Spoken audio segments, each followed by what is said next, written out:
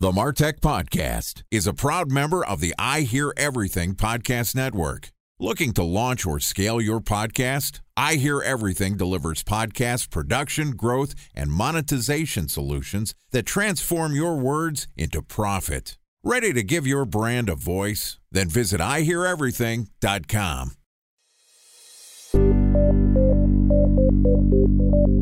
From advertising to software as a service to data. Across all of our programs and clients, we've seen a 55 to 65% open rate. Getting brands authentically integrated into content performs better than TV advertising. Typical lifespan of an article is about 24 to 36 hours. If we're reaching out to the right person with the right message and a clear call to action, then it's just a matter of timing. Welcome to the MarTech Podcast, a Ben J. Schaap LLC production. In this podcast, you'll hear the stories of world-class marketers that use technology to drive business results and achieve career success. We'll unearth the real-world experiences of some of the brightest minds in the marketing and technology space so you can learn the tools, tips, and tricks they've learned along the way. Now here's the host of the MarTech Podcast, Benjamin Shapiro. Welcome back to the MarTech Podcast. Today we're going to continue our conversation about an area of marketing that's very close to my heart, brand development and marketing strategy. Joining us is Mitch Duckler, who is a managing partner and brand and marketing strategy consultant at FullSurge, which is a strategic consulting firm that helps clients achieve enduring growth through brand strategy and development. Prior to working at FullSurge, Mitch started his career as a CPG brand manager at Unilever and transitioned to the consulting side through working with a wide variety of brands, including Coca-Cola. And yesterday, Mitch told us about his view on what marketers need to do to establish and maintain meaningful brand differentiation in the digital age. And today, we're going to discuss the tools and techniques for brand evaluation and optimization. Here's our interview with Mitch Duckler, the managing partner and brand development and marketing strategy consultant at FullSurge. Mitch, welcome back to the MarTech Podcast. Thanks, Benjamin. Good to be back. Glad to have you here. Excited to talk more about brand development and marketing strategy. And yesterday we covered a lot of ground. We talked a lot about the different ways which companies can think about developing a brand and how they can find the overlap between their company mission and goals and what the market is asking for. And one of our conclusions was brands and markets are constantly developing, and you need to evaluate your brand performance over time to make sure that you are aligned with what you're trying to achieve. So I want to talk to you today about some of the tools and strategies that you use to evaluate a brand and what you do when you're starting to see brand metrics shift. Let's start off by talking about how you evaluate a brand. What are the KPIs you think about to understand whether your brand is getting resonance? I tend to instruct clients to look across three different categories of metrics that are all important but are highly different. And the first is what we would call perception metrics, which, as the name would imply, it's how you are perceived, what your image is among customers. They include basic purchase funnel things like awareness, consideration, purchase intent, good old-fashioned brand health, but they can also include brand-specific attributes, like if your brand is all about convenience or lightheartedness or irreverence, tracking the extent to which you are actually associated with those perceptions. And a lot of brands do this first bucket, perception metrics. There's a second that I would call behavior metrics. So if perception metrics are how do customers view you, behavior metrics are what do they do because of it. And this is where a lot of the digital ones that we talked about yesterday can come in. Are they browsing your website? Are they sharing? Are they writing a review? Are they downloading an article or a thought piece from your website? Those are more passive, but are they doing things that are more active with your brand and engaging with your brand, like submitting a contact us form or requesting a proposal for you to do work, or actually the best one, making a purchase? So those are all what they do. They're behavior metrics, and they're fairly easy to measure, especially in the digital world. And then the final is what I would call performance metrics. And these are the ones that are often overlooked or at least not linked to brand. But this is the so what. What do you achieve as a result of building a strong brand? And here there are non-financial ones and financial. Non-financial performance metrics can include things like market share or household penetration or share of wallet. And then there are financial ones, which are things like sales and revenue and profitability and margin. You really need all three of those. How do consumers view you? What are they doing as a result? And then what's the impact on your bottom line? When you look at all three of those, you kind of get that 360-degree view of the state of your brand.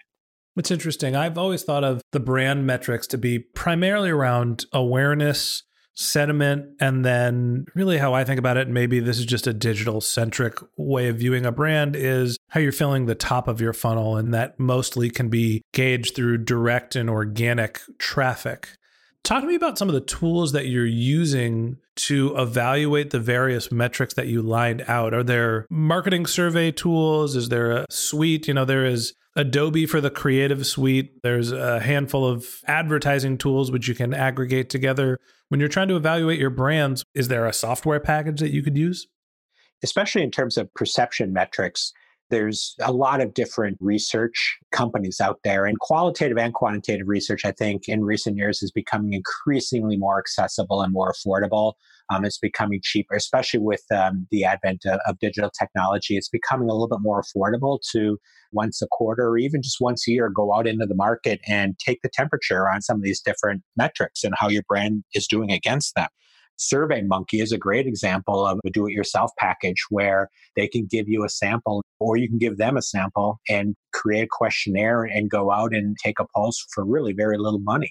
It's becoming increasingly more easy and accessible than it's ever been in the past. Yeah, I think survey tools are definitely a place where it's become easier for brands to evaluate their metrics. Some of the other tools that I've used, Google has a survey tool. I think it's like $1 per answer. There's also a tool called Survada where you can actually poll people that are not specifically your customers. Like SurveyMonkey tends to be very much about email outreach. You can publish a survey and try to drive traffic to it. But most of the time, I feel like brands are using SurveyMonkey or their competitors to try to engage their existing base with email. There are tools like Survada and Google Surveys where you can reach out to a broader market and gauge their interest. That's true. And I would also say something is better than nothing here. So even if you can't afford that, or maybe it doesn't even make sense for your market, if you are maybe in a more niche area or maybe a little bit more B2B where you're not dealing with the masses and quantitative research doesn't even make sense, do qualitative research. There's no substitute for IDIs, right? In-depth interviews where you sit down with customers or prospective customers or lapsed customers and ask them their opinions and what you lack or trade off in terms of the quantitative and statistical significance. I think you gain in terms of depth and richness, right? Because you're able to ask much deeper questions. You're able to follow up and dive deeper into issues that might be arising. So you don't have to be a purist or perfectionist. Even qualitative interviews, I think, can be very helpful to assess the status of your brand. Yeah, there's a fair amount of technology there as well. Outside of just doing direct outreach to people that you know are your customers, there's also a handful of tools where you can basically watch someone use your product and have them guide you through their experience without you asking questions. Like usertesting.com, where you can actually find people that are interested in using your product and they can engage with it and they will walk you through the product experience as well as a way to get an understanding of how they think about your product, but also did it meet the brand expectations that they had set going in. Time for a 1-minute break to hear from our presenting sponsor, Mutinex. In 1919, John Wanamaker said, "Half the money I spend on advertising is wasted. I just don't know which half." Well, the advertising landscape has changed since then, and instead of reaching your audience on 2 channels, you're probably reaching them on 20. Turns out John didn't know how easy he had it. But that doesn't mean that you should give up on striving towards marketing effectiveness. No matter how complex your marketing strategy is, Mutinex GrowthOS is the market mix modeling platform that measures the impact of marketing on your bottom line. Mutinex's market mix modeling platform calibrates your insights against the latest market conditions so you can make media and marketing investment decisions confidently and quickly. Ready to take your team from I think to I know? Then join brands like Samsung, ING, and Asahi who make better marketing decisions with Mutinex. Mutinex GrowthOS. Your best decision starts here. To learn more about Mutinex, go to mutinex.co. That's MUTINEX.co. Okay, here's the rest of today's interview.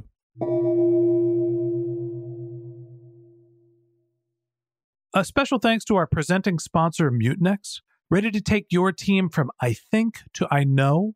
Then join brands like Samsung, ING, and Asahi who make better marketing decisions with Mutinex. Mutinex Growth OX, the marketing mix modeling platform that makes measuring ROI fast, easy, and cost-effective. Request a demo at mutinex.co.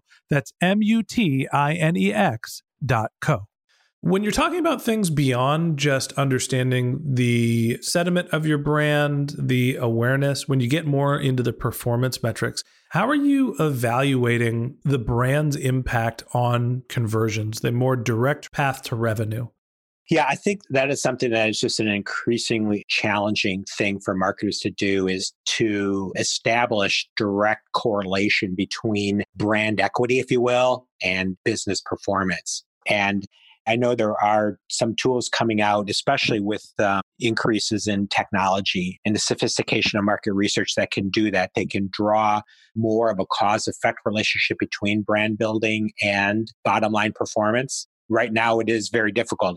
It's a lot easier to establish a correlation, right? And I think a lot of brands are doing that fairly well. But when you really get down to causation in the digital world, like if you are doing a certain number of activities and they result in a certain level of acquisition, you're able to isolate that and draw a cause-effect relationship. It's a little bit harder with something as intangible as brand. Yeah, the only thing that I've seen that has been a relatively consistent measure of brand, even across the earliest of stages of technology companies, is looking at NPS and trying to understand when your NPS score increases or decreases, what is the impact on revenue? That tends to be the most simplified way. Are there any other hacks or metrics that you look at, any rules of thumb that you can gauge when how your brand is doing and when you need to step in and maybe have a brand intervention? I would go back to the perception metrics. So if you go back to our conversation yesterday on the basis for differentiation being a unique point of difference, right? Or something about your positioning that is meaningfully different. When you understand that, and if you believe in that wholeheartedly, that that's the key to building a strong brand, and you start to track that measure across two different dimensions. First of all, how important is that attribute that you believe you're different on? And second, to what extent are you associated with it versus competitive brands? That I think is a pretty good proxy too. If you believe you are meaningfully differentiated on being a brand that is socially conscious, let's say, understanding if that continues to be important to customers and understanding the extent to which you are perceived in that light vis-a-vis other brands is critical. And if you start to see your brand dropping on either of those two levers, it's certainly a warning sign. I heard an interesting interview yesterday, actually on the Bill Simmons podcasts of all places, a sports podcast that I listen to regularly. And it was with John Skipper, who was the former, I think, president of ESPN. And he made a statement, and I'm paraphrasing here, that was something to the extent of, your brand really matters until you have a great product. And it stuck out to me because I think a lot about brands and brand development as part of my practice and also as part of the MarTech podcast. And the interesting thing to me is he said, essentially, brand matters for small companies. And then when you get big and you have the resources and you have the product optimized to the point where it is exceptional, your brand matters less and less. I always thought of it as the opposite way, where I feel like early stage companies set their brand foundation, probably don't spend a lot of time typically making sure that their brand is honed in and very precise. And then most companies go from not paying much attention to their brand to, as they scale, they start doing things like awareness and repositioning and brand development. Talk to me about how you think about the evaluation and prioritization of brands, the difference between being the early stage companies and being the later stage enterprise level companies. My perspective, and I'm probably a little bit biased, is that it's important at all phases, obviously.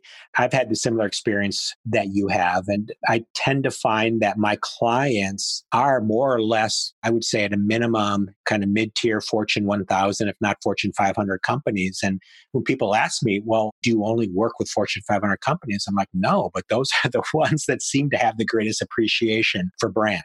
So they are, to your point, ones that are more developed, further and more mature, further down in the life cycle. I'm going to jump in here and add a little color in terms of the reason why I think that happens. Sure.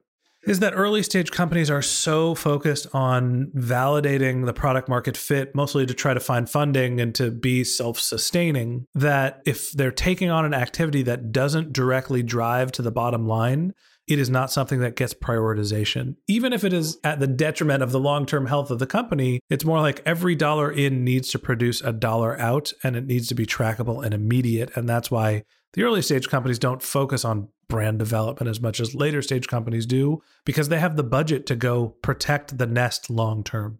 I agree. It's not tangible enough for them. So I think that's what we've seen. But I believe if you define brand the way we've been talking about brand through this conversations, right, that it is more than just a name. It is more than just a trademark. It is more than a slogan. It is more than even just your image or your reputation. But it's really the external manifestation of everything you do. And it should drive things like your product offering and your experience and the categories into which you extend. If you think about brand that way, as a much more central strategic component, I think it makes sense to prioritize brand even in early stage development and even with startups, and not just leave it to the domain of the Fortune 500. So one of the things that sticks out in my head, we started talking about the brand evaluation, whether it's a big company or a small company. If your brand metrics are poor, then you need to go back to the drawing board and understand what's going on within your company and understanding more about your target market and try to make sure you're finding the overlap between the two. When your brand metrics are exceeding expectations, Mitch, what do you think are the ways to try to take advantage of positive brand sentiment? And how do you think about extensibility? Brand extendability to me is about, and I think it is to most marketers and marketing consultants, it's how do you take the positive equities of your brand and extend them in logical ways that are very consistent with or parallel to the positioning. And I think that makes sense. And it's a best practice. I think something that is very often missed by marketers, though, is when they think about what their brand stands for and therefore what areas they should extend it into, they think about it too tangibly and too logically. So in other words, we are a sports brand, so we're going to look for other sports-related categories, or we're a beverage brand, so we're going to look to extend into other beverage categories. And if you really have a strong brand, you should be using softer, more intangible equities of your brand. Again, think about your persona, your intrinsic qualities, things like quirkiness or irreverence or honesty or integrity or timeliness, things that are a little bit more intangible, but that you own and that customers consistently associate you with. And then what sort of categories do those attributes make sense for? And then extend in that matter. And it's really that leads to more transformational growth, as opposed to, if you think very narrowly and define your brand very narrowly in terms of features and tangible dimensions, you are inherently going to think about more limited growth and much more fragmented growth. Yeah, I think very much, and maybe this is just my mindset, being very customer centric, that if you're building a successful brand and you're seeing your brand metrics being best in class, there is the opportunity to extend your brand to take on similar products. As you mentioned, if you're a beverage company, you find other beverages. The thing that comes to my mind is that you've built an audience with a large collection of people. So you need to think about what their needs are first, as opposed to extending your products to be similar products in the same category. You know, like if you are a beverage company that has positioned your brand to be the beverage of choice for women that have young children, instead of finding other drinks that they like, you can always find other products that women with young children need and then extend your brand that way. So I agree with you that a lot of companies are thinking very practically about, we have product A, we need to make product B as opposed to product 2. Agree. And I think what you just said is example we talked about earlier, inside out, outside in. So what I had mentioned was take a look at your brand and what are its intrinsic attributes or equities. And you talked about the outside, right? Take a look at your customers and what are they looking for? And I think they're both important, right, to identifying growth opportunities and extendability. But the bigger point is, which I think we both agreed on, is to look beyond the obvious and look beyond very tangible feature-like attributes, which inherently lead to incremental growth. It's what I call the flavor of the day, right? Well, we've got grapes, so now let's offer it in strawberry, as opposed to where can this brand go? What does it really mean in terms of its essence? And then which categories does that naturally lend itself to? Yeah, I think at the end of the day, and this is maybe just my work with early stage founders who are not necessarily marketers, but the thing that confuses people or maybe makes people uncomfortable to invest in brands is the lack of certainty. It is an investment in something that is growing over time, that is going to have a dramatic impact on your business. Your reputation in most cases is your business. And if you can't protect that and grow that, then it's going to limit the ceiling of your company. On the flip side, it is something that is intrinsically hard to evaluate, and it is hard to find a direct correlation between business results and brands in the short term. It's something that really needs to be measured over a longer period of time. So being and developing a great brand takes patience. No doubt about it. I'm sure you always talk to your clients, a brand is an asset. It is an asset that you invest in and infuse equity into and build over time. And it requires a great deal of time, effort, and quite honestly, money and investment in order to be successful over time. Okay. Hey, Mitch, before we let you go, tell us a little bit more about your book. Where can people find it? Anything else that we didn't cover that you think is in an area of interest to the MarTech community? So the title of the book, as you mentioned before, is The Indispensable Brand, Move from Invisible to Invaluable. And it is all about, again, defining differentiation in an entirely different way and helping readers define what is different and unique and special about their brands, and then reflecting it in every aspect of their brand development, whether it's their positioning or their brand experience or their extendability, their digital presence, et cetera. There's an entire chapter on digital activation and the role of brand within it, which your readers may find of interest. The book officially launches on April 15th on Amazon, and it is also displayed on my website. So there's information on there along with a free 2-chapter download that I'm making available to anybody that would like it. Awesome. Well, Mitch, I appreciate you coming onto the podcast. Always great to talk about brand development, marketing strategy. As I mentioned, it's a topic that's near and dear to my heart. So thank you for indulging me and for being a guest on the MarTech podcast. Thank you, Benjamin. It was a true pleasure. Enjoyed speaking with you. Okay, that wraps up this episode of the MarTech podcast. Thanks to Mitch Duckler, managing partner and brand and marketing strategy consultant at FullSurge, for joining us. If you'd like to learn more about Mitch, you can click on the link to his LinkedIn profile in our show notes. You can send him a tweet at Mitch Duckler, MITCHDUCKLER, or you could visit his company's website, FullSurge.com. We're also going to include a link to the Indispensable Brand book on Amazon if you're interested in pre-ordering or ordering that book. A couple of links to follow up in our show notes that I want to tell you about. If you didn't have a chance to take notes while you were listening to this podcast, don't worry about it. We've got you covered. Just head over to martechpod.com where we have summaries of all of our episodes and contact information for all of our guests. If you're a subscriber to the MarTech podcast, thank you for being a member of our community. We always want to hear from you, so we created benjshap.com/question, where you can send us your topic suggestions and marketing questions, which we'll answer live on our show. Of course, you can always reach out on social media. My handle is benjshap, BENJSHAP on LinkedIn and on Twitter. And if you haven't subscribed yet and you want a daily stream of marketing and technology knowledge in your podcast feed, we publish episodes every weekday. So hit the subscribe button in your podcast app and we'll be back in your feed tomorrow morning. If you prefer to have our content delivered to your inbox, we've also launched a once-a-week newsletter with links to our audio players, episode summaries, and our guest contact information. To subscribe to our newsletter, go to benjshap.com/newsletter. Okay, that's it for today, but until next time, my advice is to just focus on keeping your customers happy.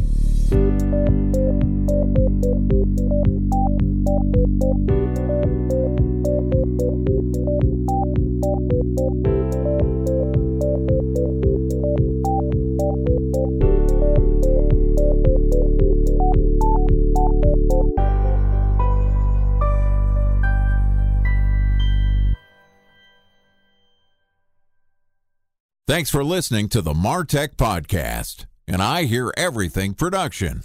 Looking to launch or scale a podcast like this one for your brand? Then visit iheareverything.com.